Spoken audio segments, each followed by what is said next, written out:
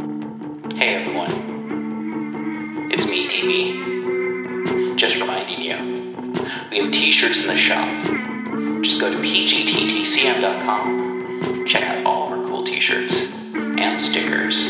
Heck, we even got some shower curtains in there. Keep clean, look cool, have cool stickers to put on stuff. Join us on Patreon, get a free sticker.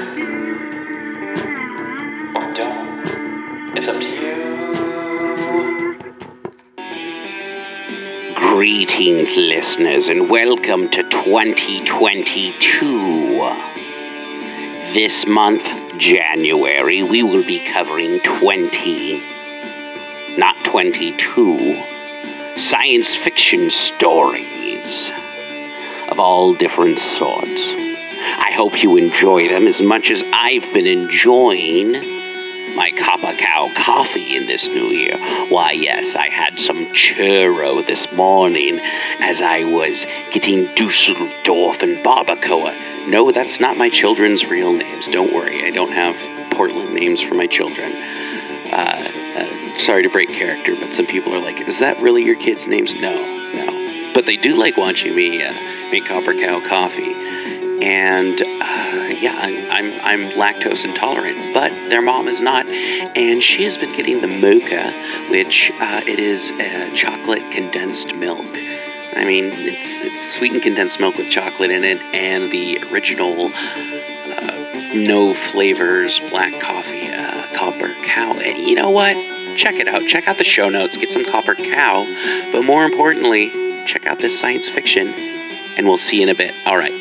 Here we go. Domain. The Helpful Hand of God by Tom Godwin. God can be very helpful indeed, but of course it's long been known that God helps those who wisely help themselves. From Vogarian Revised Encyclopedia. Saints, golden saints, properly yellow saints. A term of contempt applied by the Vogarian State Press to members of the Church of the Golden Rule because of their opposition to the war then being planned against Alcoria. See churches. Church, Golden Rule, of the. A group of reactionary fanatics who resisted state control and advocated social chaos through individual freedom. They were liquidated in the Unity Purge but for 2,000 of the more able-bodied, who were sentenced to the moon mines of Belen 9.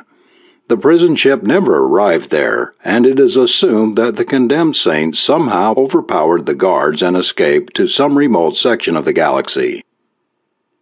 Kane had observed Commander Yenor's bird-of-prey profile with detached interest as Yenor jerked his head around to glare again at the chronometer on the farther wall of the cruiser's command room. "What's keepin' Daling?" Yenor demanded, transferring his glare to Kane.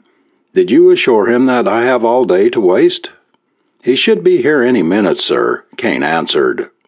"I didn't find the saints, after others had failed for 60 years, then to sit and wait. The situation on Bogar was already very critical when we left." Yenor scowled at the chronometer again. "Every hour we waste waiting here will delay our return to Vogar by an hour. I presume you realize that." "It does sound like logical theory," Kane agreed. Yenor's face darkened dangerously. "You will." Quick, hard-heeled footsteps sounded in the corridor outside. The guard officer, Dalen, stepped through the doorway and saluted, his eyes like ice under his pale brows and his uniform seeming to bristle with weapons. "The native is here, sir," he said to Yenor. He turned and made a commanding gesture. The leader of the saints appeared, the man whose resistance Yenor would have to break. A frail, white-bearded old man scuffled uncertainly into the room in straw sandals, his faded blue eyes peering nearsightedly toward Yenor. "Go to the commander's desk," Dalen ordered in his metallic tones. The old man obeyed and stopped before Yenor's desk, his hands clasped together as though to hide their trembling. "You are Bren," Yenor said, and you hold, I believe, the impressive titles of Chief Executive of the Council of Provinces and Supreme Elder of the Churches of the Golden Rule?" "Yes, sir." There was a faint quaver in old Bren's voice. "I welcome you to our world, sir, and offer you our friendship. I understand you can produce Ellucium X fuel." "Yes, sir. Our Dr. LaRue told me the process is within our ability. He hesitated. "We know you haven't enough fuel to return to Vogar." Ynor stiffened in his chair. "What makes you think that?" "It requires a great deal of fuel to get through the Whirlpool star cluster, and even 60 years ago, the Ellucium ores of Vogar were almost exhausted." Ynor smiled thinly. "That reminds me, you would be one of the saints who murdered their guards and stole a ship to get here." "We killed no guards, sir. In fact, all of them eventually joined our church. We had to cut it up for our start in mechanization. I presume you know you will pay for it. It was taking us to our deaths in the radium mines, but we will pay whatever you ask. The first installment will be 1,000 units of fuel, to be produced with the greatest speed possible." "Yes, sir, but in return—" The old man stood a little straighter, and an underlying resolve was suddenly revealed. "You must recognize us as a free race." "Free? A colony founded by escaped criminals?" "That's not true. We committed no crime, harming no living thing." The hard, cold words of Ynor cut off his protest. "This world is now a Vogarian possession. Every man, woman, and child upon it is a prisoner of the Vogarian state. There will be no resistance. This cruiser's disintegrators can destroy a town within seconds, your race within hours. Do you understand what I mean?" The visible portion of old Bren's face turned pale. He spoke at last in the bitter tones of frightened, stubborn determination. "I offered you our friendship. I hope you would accept, for we are a peaceful race. I should have known that you came only to persecute and enslave us, but the hand of God will reach down and help us, and—" Ynor laughed, a raucous sound like the harsh caw of the Vogarian vulture, and held up a hairy fist. "This, old man, is the hand for you to center your prayers around. I want full-scale fuel production commenced within 24 hours. If this is done, and if you continue to unquestioningly obey all my commands, I will for that long defer your punishment as an escaped criminal. If it is not done, I will destroy a town exactly 25 hours from now, and as many more as may be necessary, and you will be publicly executed as a condemned criminal and an enemy of the Vogarian state." Ynor turned to Dallin. "Take him away." "Scared sheep," Ynor said when Bren was gone. "Tomorrow he'll say that he prayed and his God told him what to do, which will be to save his neck by doing as I command." "I don't know," Kane said doubtfully. "I think you're wrong about his conscience folding so easily." "You think?" Ynor asked. "Perhaps I should remind you that the ability to think is usually characteristic of commanders rather than sub-ensigns. You will not be asked to try to think beyond the small extent required to comprehend simple commands." Kane sighed with weary resignation. An unexpected encounter with an Alcorian battleship had sent the Vogarian cruiser fleeing through the unexplored Whirlpool star cluster. Ynor and Kane, the two surviving commissioned officers, with results of negative value to those most affected. The world of the Saint had been accidentally discovered, and he, Kane, had risen from sub-ensign to the shakily temporary position of second-in-command. Ynor spoke again. "Since Vogarian commanders do not go out and mingle with the natives of the subject world, you will act as my representative. I'll let Bren sweat until tomorrow, then you will go see him. In that, and in all subsequent contacts with the natives, you will keep in mind the fact that I shall hold you personally responsible for any failure of my program." The next afternoon, 2 hours before the deadline, Kane went out into the sweet spring air of the world the saints had named Sanctuary. It was a virgin world, rich in resources needed by Vogar, with 20,000 saints as the primary labor supply. It was also, he thought, a green and beautiful world, almost a familiar world. The cruiser stood at the upper edge of the town, and in the late afternoon, soon the little white and brown houses were touched with gold, half hidden in deep azure shadows of the tall trees and flowering vines that bordered the gently curving streets. Restlessness stirred within him as he looked at them. It was like going back in time to the Lost Islands, that isolated little region of Vogar that had eluded collectivization until the year he was 16. It had been at the same time of year, in the spring, that the state unity forces had landed. The Lost Island villages had been drowsing in the sun that afternoon, as this town was drowsing now. He forced the memories from his mind, and the futile restlessness they brought, and went on past a golden-spired church to a small cottage that was almost hidden in a garden of flowers and giant silver ferns. Bren met him at the door, his manner very courteous, his eyes dark-shadowed with weariness as though he had not slept for many hours, and invited him inside. When they were seated in the simply furnished room, Bren said, "You came for my decision, sir." "The commander sent me for it." Bren folded his thin hands, which seemed to have the trembling sometimes characteristic of the aged. "Yesterday evening, when I came from the ship, I prayed for guidance, and I saw that I could only abide by the golden rule, do unto others as you would have them do unto you." "Which means," Kane asked, "that you will do what?" "Should we of the church be stranded upon an alien world, our fuel supply almost gone, we would ask for help. By our golden rule we can do no less than give it. 18 hours ago I issued the order for full-scale, all-out fuel production. I've been up all night and day checking the operation." Kane stared, surprised that Yenor should have so correctly predicted Bren's reaction. He tried to see some change in the old man, some evidence of the personal fear that must have broken him so quickly. But there was only weariness and a gentleness. "So much fuel," Brennan said. "Is Vogar still at war with Alcoria?" Kane nodded. "Once I saw some Alcorian prisoners of war on Vogar," Brennan said. "They are a peaceful, dog-like race. They never wanted to go to war with Vogar." "Well, they still didn't want war, but on Alcoria were Elusium ores and other resources that the Vogarian state had to have before it could carry out its long-frustrated ambition of galactic conquest." "I'll go now," Kane said, getting out of his chair, "and see what you're having done. The commander doesn't take anybody's word for anything."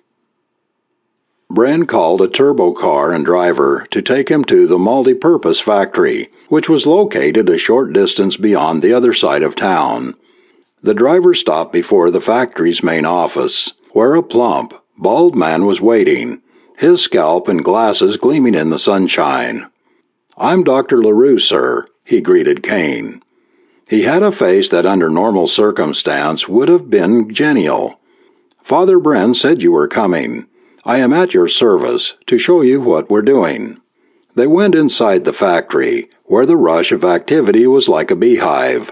Machines and installations not needed for fuel production were being torn out as quickly as possible, others taking their place. The workers, he craned his neck to verify his astonished first impression. All of them were women. "Father Bren's suggestion," LaRue said. "These girls are as competent as men for this kind of work, and their use here permits the release of men to the outer provinces to procure the raw materials. As you know, our population is small and widely scattered." A crash sounded as a huge object nearby toppled and fell. Kane took an instinctive backward step and bumped into something soft. "Oh, excuse me, sir." He turned and had a confused vision of an apologetic smile in a pretty young face, of red curls knocked into disarray, and of amazingly short shorts and a tantalizing wispy halter. She recovered the notebook she had dropped and hurried on, leaving a faint cloud of perfume in her wake, and a disturbing memory of curving, golden tan legs and a flat little stomach that had been exposed both north and south to the extreme limits of modesty. A personal supervisor from Beachville, LaRue said. She was sunbathing when the plane arrived to pick her up and had no time to obtain her clothing. Father Bren firmly insisted upon not losing 1 minute of time during this emergency. A crane rumbled into view, and its grapples seized the huge object that had fallen. Our central air conditioning unit, LaRue said. It had to go. You're putting something else in its place, of course.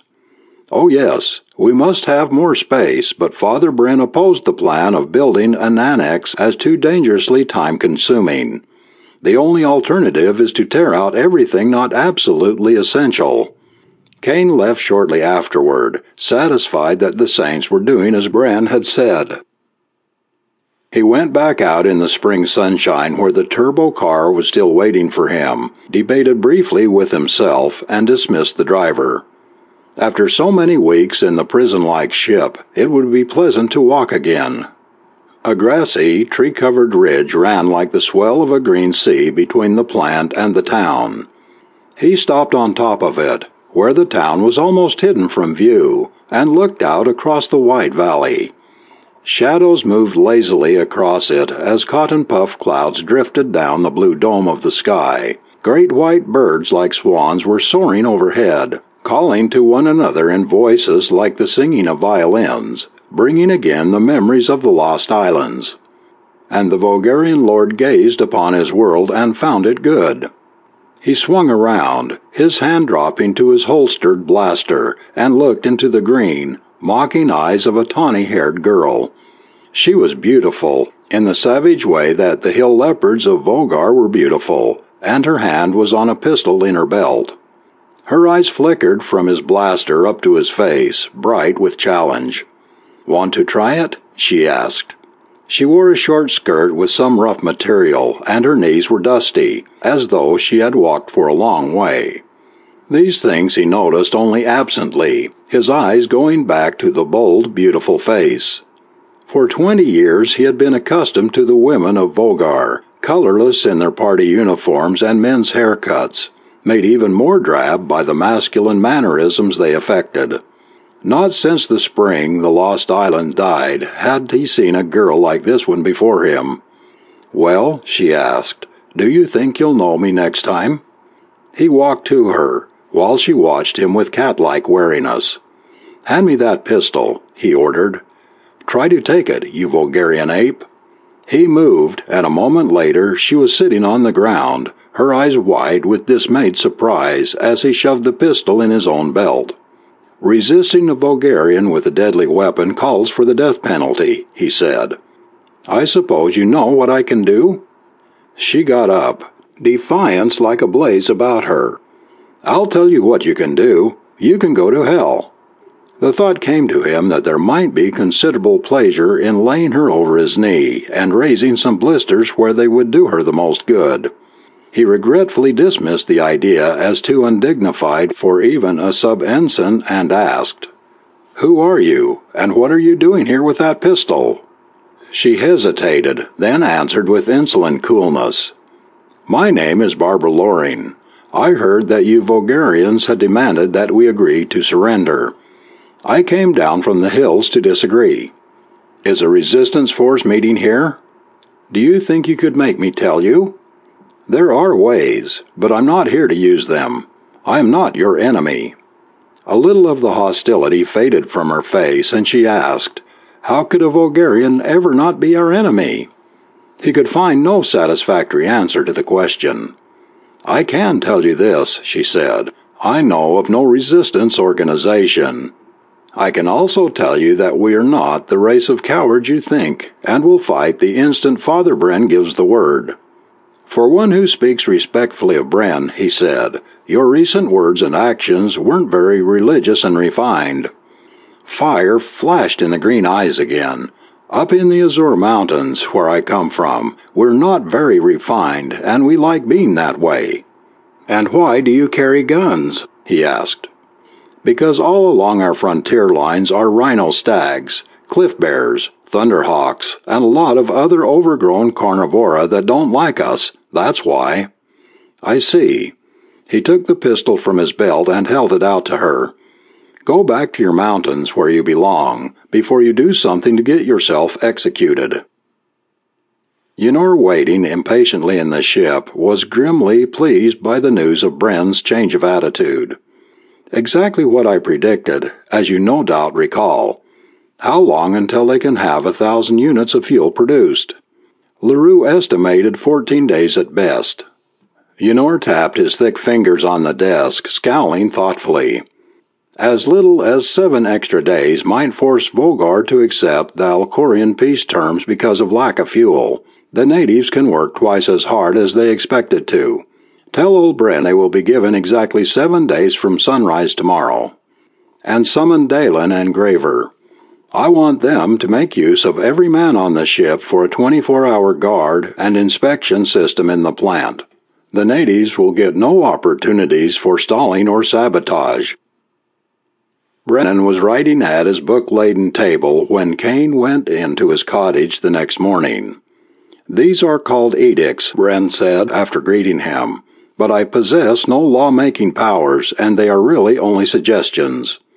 Bren shoved the paper to one side. The script was somewhat different from that of Vogar. The Vogarian inspection and guard system is no more than an expected precaution against sabotage. The Bulgarians must be regarded as potential friends who now treat us with suspicion and arrogance, only because they do not yet realize the sincerity of our desire to help them to any extent short of surrender. Kane looked up from the uncompleted, surprisingly humble edict, and Brennan asked, "Your commander, sir, he is now pleased with our actions?" "Not exactly. He will disintegrate a town 7 days from sunrise this morning if all the fuel isn't produced by then." 7? Only 7 days? There was a startled disbelief on Brennan's face. But how can he expect us to produce so much fuel in so short a time? "I don't know. I'm sorry. It's something I would have argued against if I hadn't had too much sense to try." 7 days, Bren said again. "We can only pray that God will let it be time enough." Kane walked onto the plant. The hilltop where he had met the girl was deserted, and he felt a vague disappointment. The plant was hot without the air conditioner, especially in the vicinity of the electronic roasters. The girls looked flushed and uncomfortable, but for the redhead who still wore her scanty sunsuit. The armed Vulgarians looked incongruously out of place among the girls and were sweating profusely. Kane made a mental note to have them ordered into tropical uniforms. He found Dalen prowling like a wolf among his guards. "It's inconceivable that these women could ever be a menace," Dalen said, "but I'm taking no chances." He saw Graver, the cruiser's chief technician, a thin, dry man who seemed to be as emotionless as the machines and electronic circuits that were his life. "They're doing everything with astonishing competence," Graver said. "My technicians are watching like hawks, though." LaRue was not in his office. His secretary, a brown-eyed woman of strikingly intelligent appearance, said, "I'm sorry, sir. Dr. LaRue had to go back to town for a few minutes. May I give him your message?" "No thanks," he said. "Father Bren is probably performing that unpleasant chore right now." Since Dalen and Graver seemed to have the situation at the plant well in hand, Kane decided to make a tour of the outer provinces where the ores were being mined. An efficient plant would be worthless if it did not receive sufficient ore. He spent 4 days on the inspection tour, much longer than he had expected to be gone, but made necessary by the fact that the small Elusium mines were widely scattered in rugged, roadless areas, and he had to walk most of the distance. The single helicopter on Sanctuary was being used to fly the ore out, but it was operating on a schedule that caused him to miss it each time. Each mine was being worked by full day and night crews. In fact, by more men than necessary. The reason for that, and for the way the men silently withheld their hostility, was made apparent in a bit of conversation between two miners that he overheard one day. "So why all of us here when not this many are needed?"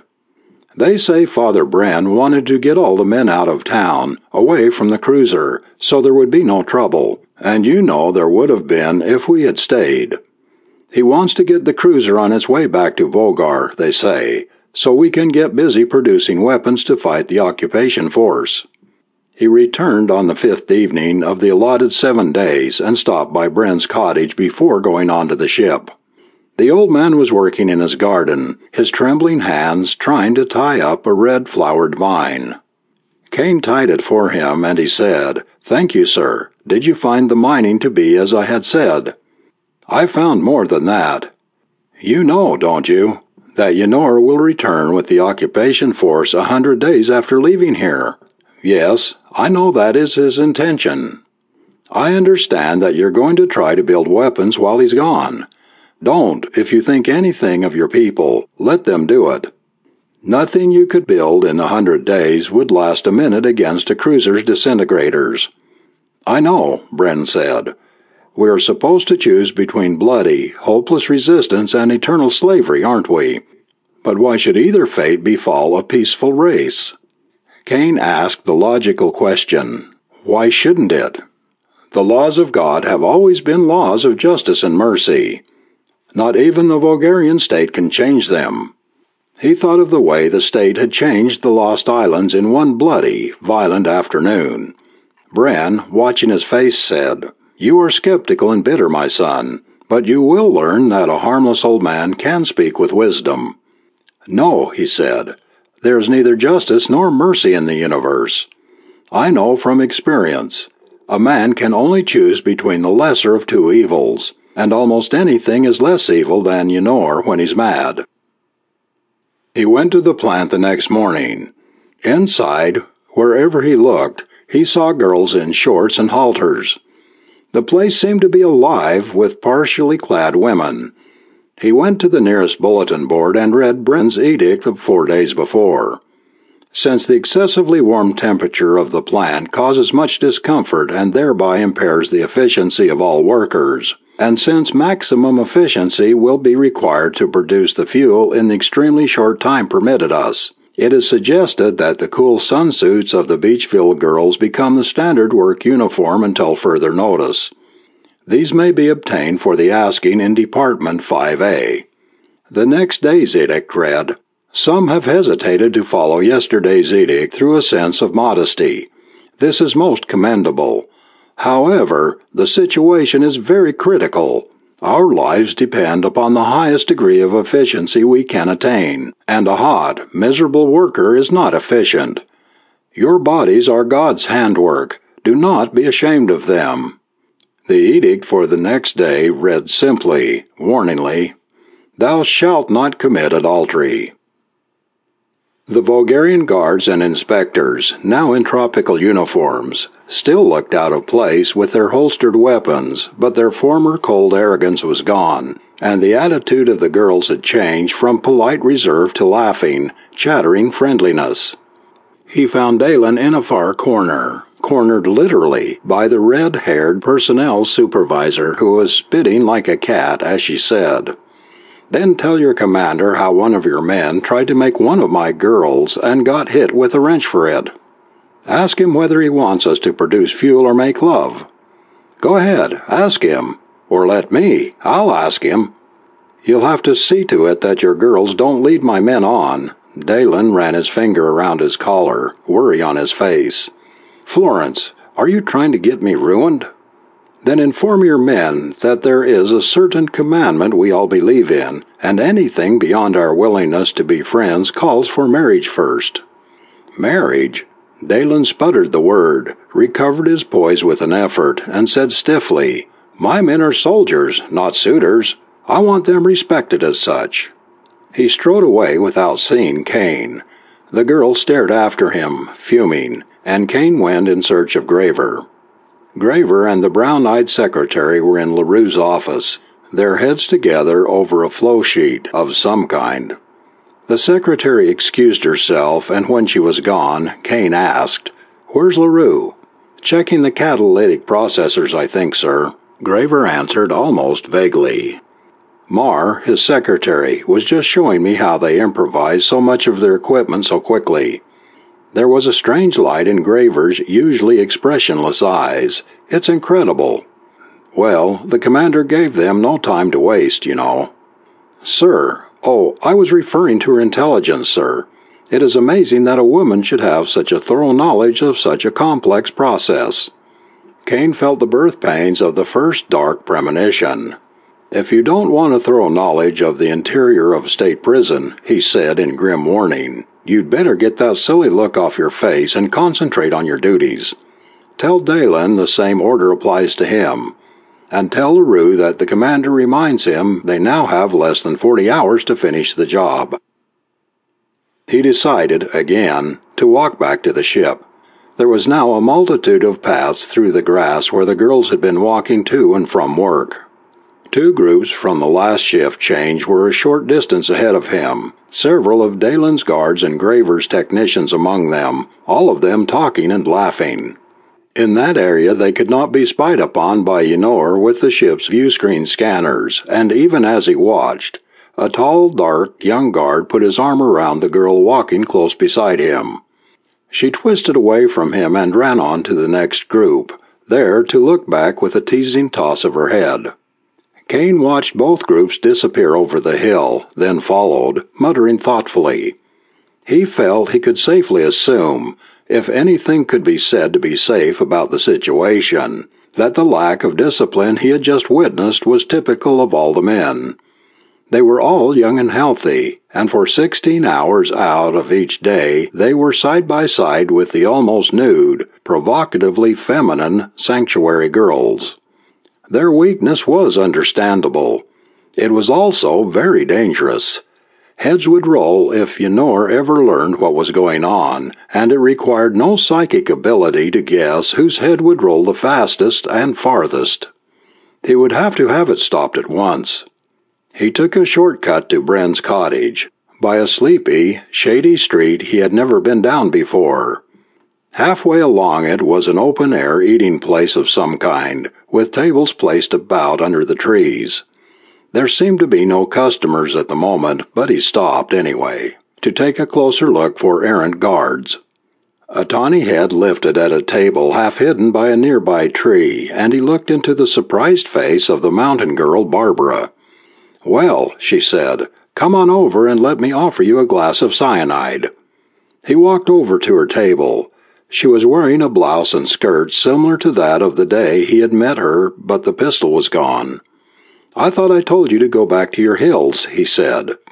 "I decided it would be more fun to work in the plant and sabotage things." "Let Yenor learn you said that, and you'll be in a fix I can't help you out of." Should a Bulgarian care? But the jeering was gone as she said, "When you gave my pistol back to me, I thought it was a trick of some kind." "I told you I wasn't your enemy." "I know, but it's hard for a saint to believe any Bulgarian could ever be anything else." "It doesn't seem to be very hard for the girls in the plant," he observed glumly. "Oh, that's different." She made a gesture of light dismissal. "Those soldiers and technicians are good boys at heart. They haven't been brainwashed like you officers." "That's interesting to know, I'm sure. I suppose—" He stopped as a gray-haired woman came and sat down a tray containing a sandwich and a mug. From the foamy top of the mug came the unmistakable aroma of beer. "Do you saints drink?" he asked incredulously. "Sure, why?" "But your church—" Earth churches used to ban alcohol as sinful because it would cause a mean person to show his true character. My church is more sensible and works to change the person's character instead. She took a bite of the sandwich. "Cliff bear steak and beer go perfectly together. Shall I order you some?" "No," he said, thinking of Yenor's fury if Yenor should learn he had had a friendly lunch with a native girl. "About your church. What kind of church is it anyway?" "What its name implies. Heaven isn't for sale at the pulpit. Everybody has to qualify for it by his own actions. We have to practice our belief. Just looking pious and saying that we believe doesn't count." He revised his opinion of the saints, then asked, "But you were practicing your golden rule when you came to this town with a gun to shoot Bulgarians." "For Bulgarians we have a special golden rule that reads, 'Do unto Bulgarians as they have come to do unto you.' And you came here to enslave or kill us, remember?" It could not be denied. When he did not answer, she smiled at him, a smile surprisingly gentle and understanding.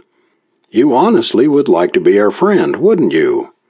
The state psychiatrist didn't do a good job of brainwashing you after all." It was the first time since he was 16 that anyone had spoken to him with genuine kindness. It gave him a strange feeling, a lonely sense of something rising up out of the past to mock him, and he changed the subject. "Are the Azure Mountains the edge of your frontier?" She nodded. "Beyond is the Emerald Plain, a great wide plain, and beyond it are mountain ranges that have never been named or explored. I am going into them someday, and—" Time passed with astonishing speed as he talked with the girl, and it was late in the afternoon when he continued on to Bren's cottage. He put the thoughts of her from his mind and told Bren of the too warm association between the girls and the Bulgarians. "But it is only friendship," Bren said soothingly. "I can assure your commander that nothing immoral is being done. If he knew what was going on, it would be my neck. It has to be stopped. Write an edict, do anything that will stop it at once." Bren stroked his white beard thoughtfully. "I'm sorry this unforeseen situation has occurred, sir. Will you have strict orders to the same effect given your men? There's a severe penalty for unauthorized fraternization. I'll see that they're well reminded of it. I'll write another edict at once, forbidding the girls to speak to your men, sir." Ynor was pacing the floor when Kane went to the ship, his face black and ugly with anger. "Have you been blind?" he demanded. Kane tried to swallow a sinking feeling, wondering just how much Ynor had seen, and said, "Sir?" "My guards, my so-called guards. How long have they been strolling back from the plant in company with the native women?"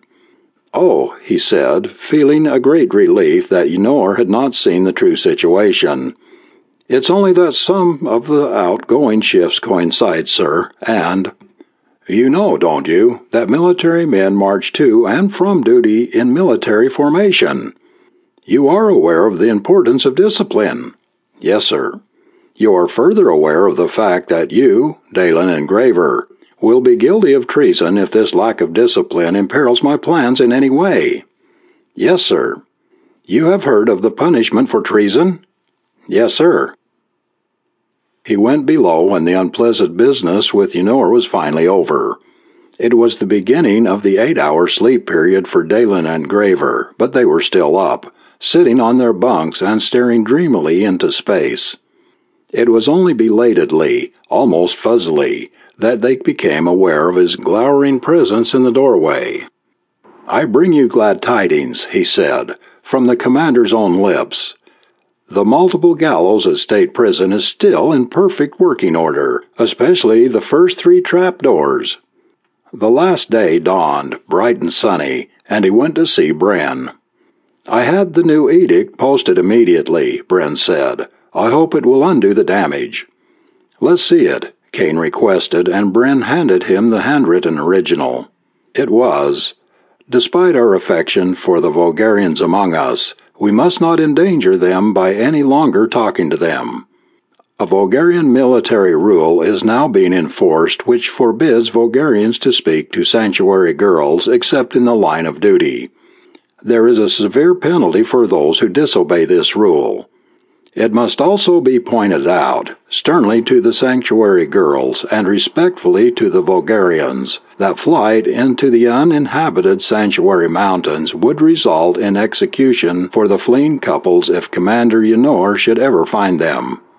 "What's this?" Kane demanded, pointing to the last paragraph. "Why, a warning, sir." "Warning? It's a suggestion." "A suggestion?" Bren lifted his hands in shocked protest. "But, sir, how could anyone think—" I personally wouldn't give a damn if the entire crew was too lovesick to eat. But the commander does, and my future welfare, including the privilege of breathing, depends upon my retaining what passes for his good will. Good heavens, I shall have this edict removed from the bulletin boards at once. A great idea. It should fix up everything to lock the stable door now that the horse is stolen. He went to the plant and felt the air of resentment as soon as he stepped inside. Dalen was patrolling among his men, his haggard face becoming more haggard each time the red-haired personnel supervisor went by with her hips swinging and her head held high in hurt, aloof silence. The guards were pacing their beats in wordless quiet. Graver's technicians were speaking only in the line of duty. The girls were not talking even to one another, but in the soft, melting glances they gave the vulgarians, they said, "We understand," in a manner more eloquent than any words. In fact, far too eloquent. He considered the plan of having Bren forbid the girls to look at the guards. Discard that as impractical. For a moment wildly considered ordering the guards not to look at the girls. Discarded that as even more impractical, and went muttering to LaRue's office. LaRue was at his desk, his face lined with fatigue. "It's been a difficult job," he said, "but we'll meet the deadline." "Good," Kane answered. "Did Bren phone you about having that edict removed?" "Ah, which one?" "Which one? You mean—" He turned and ran from the office. A girl was removing the offending edict from the nearest bulletin board. Another, later one, proclaimed, "We must abandon as hopeless the suggestion of some that if there must be an occupation force, we would like for it to be these men whom we have come to respect, and many of us to love. This can never be. Only Commander Yenor will leave the ship at Vogar, there to select his own occupation force, while the men now among us continue directly on to the Alcorian War from which many of them will never return. We must not resent the fact that on this, their last day among us, these men are forbidden to speak to us or to let us speak to them, nor say that this is unfair, when Commander Yenor's occupation troops will be permitted to associate freely with us. These things are beyond our power to change. We must accept the inevitable, and show only by our silent conduct the love we have for these warriors whom we shall never see again." Kane gulped convulsively, read it again, and hurried back to LaRue's office. "How long has that last edict been up?" he demanded. "About 12 hours. Then every shift has seen it?" Yes. Why? Is something wrong with it?" "That depends on the viewpoint. I want them removed at once. And tell that sanctified old weasel that if this last edict of his gets me hanged, which it probably will, I'll see to it that he gets the same medicine." He went back into the plant and made his way through the bare-legged, soft-eyed girls, looking for Dalen. He overheard a guard say in low, bitter tones to another, "Maybe 8 hours on Vogar, and we can't leave the ship. Then on to the battlefront for us, while Yenor and his home guard favorites come back here and pick out their harems." He found Dalen and said to him, "Watch your men. They're resentful. Some of them might even desert. And Yenor wasn't joking about that gallows for us last night." "I know." Dalen ran his finger around the collar that seemed to be getting increasingly tighter for him. "I've warned them that the occupation troops would get them in the end." He found Graver at a dial-covered panel. The brown-eyed secretary, her eyes darker and more appealing than ever, was just leaving, a notebook in her hand. "Since when," Kane asked, "has it been customary for technicians to need the assistance of secretaries to read a dial?" "But, sir, she is a very good technician herself." "Her paperwork is now done, and she was helping me trace a circuit that was fluctuating." Kane peered suspiciously into Graver's expressionless face. "Are you sure that it was a circuit that was doing the fluctuating?" "Yes, sir." "Did you know that half of Dalen's guards seemed to be ready to jump ship?" "Yes, sir, but their resentment is not characteristic of my technicians." He realized with surprise that that was true. And Graver, in contrast to Dalen's agitation, had the calm, purposeful air of a man who had pondered deeply upon an unpleasant future and had taken steps to prevent it. "I have no desire to hang, sir, and I have convinced my men that it would be suicide for part of them to desert. I shall do my best to convince Dalen's guards of the same thing." He went back through the plant, much of his confidence restored, and back to the ship. Ynor was pacing the floor again, his impatience keying him to a mood more vile than ever. "This ship will leave at exactly 23:15, Vulgar time," Ynor said. "Any man not on it then will be regarded as a deserter and executed as such when I return with the occupation force." He stopped his pacing to stare at Kane with the ominous anticipation of a spider surveying a captured fly. "Although I can operate this ship with a minimum of 2 crewmen, I shall expect you to make certain that every man is on board." Kane went back out of the ship, his confidence shaken again, and back to the plant. Night came at last, and finally, the first shielded tank of fuel was delivered to the ship. Others followed, one by one, as the hours went by. It was almost morning when Graver came to him and said, "My duties and those of my men are finished here, sir. Shall we go prepare the ship for flight?" "Yes, get busy at it," Kane answered. "Don't give the commander any excuse to get any madder than he already is." An hour later, the last of the fuel went into the last tank and was hauled away. Someone said, "That's all," and a switch clicked. A machine rumbled off into silence, followed by others. Control panels went dark. Within a minute there was not a machine running, not a panel lighted. Dalen's whistle for guard assembly sounded high and shrill. A girl's voice called to one of the guards, "Hurry back to your ship, Billy. The Thunderhawks might get you if you stayed," and broke on a sob. Another girl said, "Hush, Julia, it's not his fault." He went out of the plant and past LaRue's office. He saw that the brown-eyed secretary was gone, her desk clean. LaRue was still there, looking very tired. He did not go in. The fuel had been produced. He would never see LaRue again. He took the path that led toward town. Part of the Whirlpool star cluster was still above the horizon, a white blaze of 1,000 suns, and the eastern sky was lighting with the first rays of dawn. A dozen girls were ahead of him, their voices a low murmur as they hurried back toward town. There was an undertone of tension, all of the former gaiety gone. The brief week of make-believe was over, and the next Vulgarians to come would truly be their enemy. He came to the hilltop where he had met the mountain girl, thought of her with irrational longing, and suddenly she was there before him. The pistol was again in her belt. "You came with all the stealth of a plains ox," she said. "I could have shot you a dozen times over." "Are we already at war?" he asked.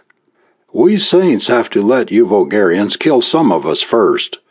First, our penalty for being ethical." "Listen to me," he said. "We tried to fight the inevitable in the Lost Islands.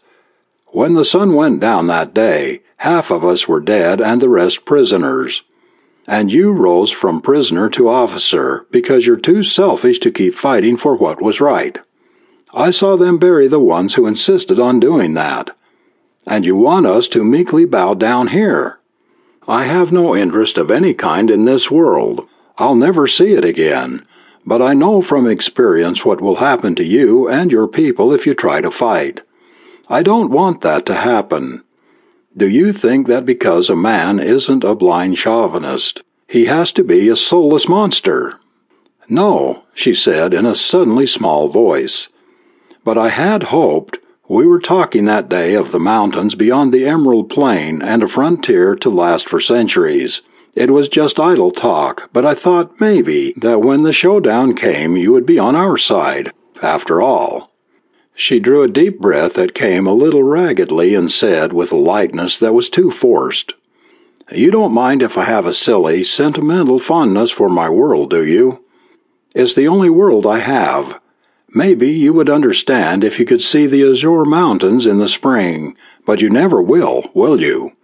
Because you lied when you said you weren't my enemy, and now I know you are, and The lightness faltered and broke. I'm yours, and the next time we meet, one will have to kill the other. She turned away and vanished among the trees like a shadow. He was unaware of the passage of time as he stood there on the hill that was silent with her going, and remembering the day he had met her, and the way the song swans had been calling. When he looked up at the sky, it was bright gold in the east, and the blazing stars of the whirlpool were fading into invisibility. He looked to the west, where the road wound its long way out of the valley, and he thought he could see her trudging up it, tiny and distant. He looked at his watch and saw he had just enough time to reach the ship before it left. Bren was standing by his gate, watching the dawn flame into incandescence and looking more frail and helpless than ever. The cruiser towered beyond, blotting out half the dawn sky like a sinister omen. A faint, deep hum was coming from within it as the drive went into the preliminary phase that preceded takeoff. "You have only seconds left to reach the ship," Bren said. "You have already tarried almost too long." "You're looking at a fool," he answered, "who is going to tarry in the Azure Mountains and beyond the Emerald Plain for 100 days. Then the occupation men will kill him." There was no surprise on Bren's face, but it seemed to Kane that the old man smiled in his beard. For the second time since he was 16, Kane heard someone speak to him with gentle understanding. "Although you have not been much help to my plans, your intentions were good. I was sure that in the end this would be your decision. I am well pleased with you, my son." A whine came back from the ship, and the boarding ramp flicked up like a disappearing tongue. The black opening of the airlock seemed to wink, then was solid, featureless metal as the doors slid shut. "Bon voyage, Yenor," Kane said. "We'll be waiting for you with our bows and arrows." "There is no one on the ship but Yenor," Bren said. Graver saw to it that the ready lights were all going on the command room control board. Then he and all the others followed my suggestion. Kane remembered Graver's calmness and his statement concerning his men. It would be suicide for part of them to desert. For part of them, if every last one deserted. The drives of the ship roared as Yenor pushed a control button and the ship lifted slowly. The roaring faltered and died as Yenor pushed another button which called for a crewman who was not there. The ship dropped back with a ponderous thud, careening, and fell with a force that shook the ground. It made no further sound or movement. He stared at the silent, impotent ship, finding it hard to realize that there would be no 100-day limit for him, that the new world, the boundless frontier, and Barbara would be his for as long as he lived. "Poor Commander Yenor," Bren said. "The airlock is now under the ship, and we shall have to dig a tunnel to rescue him." "Don't hurry about it," Kane advised. "Let him sweat in the dark for a few days with his desk wrapped around his neck. It will do him good. We are a kind, harmless race. We could never do anything like that." "Kind? I believe you, but harmless? You made monkeys out of Vogar's choicest fighting men.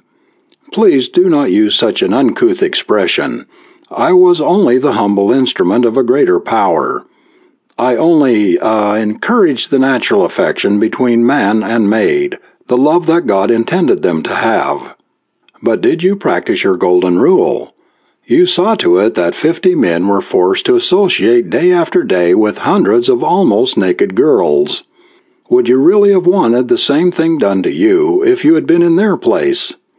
"Would I?"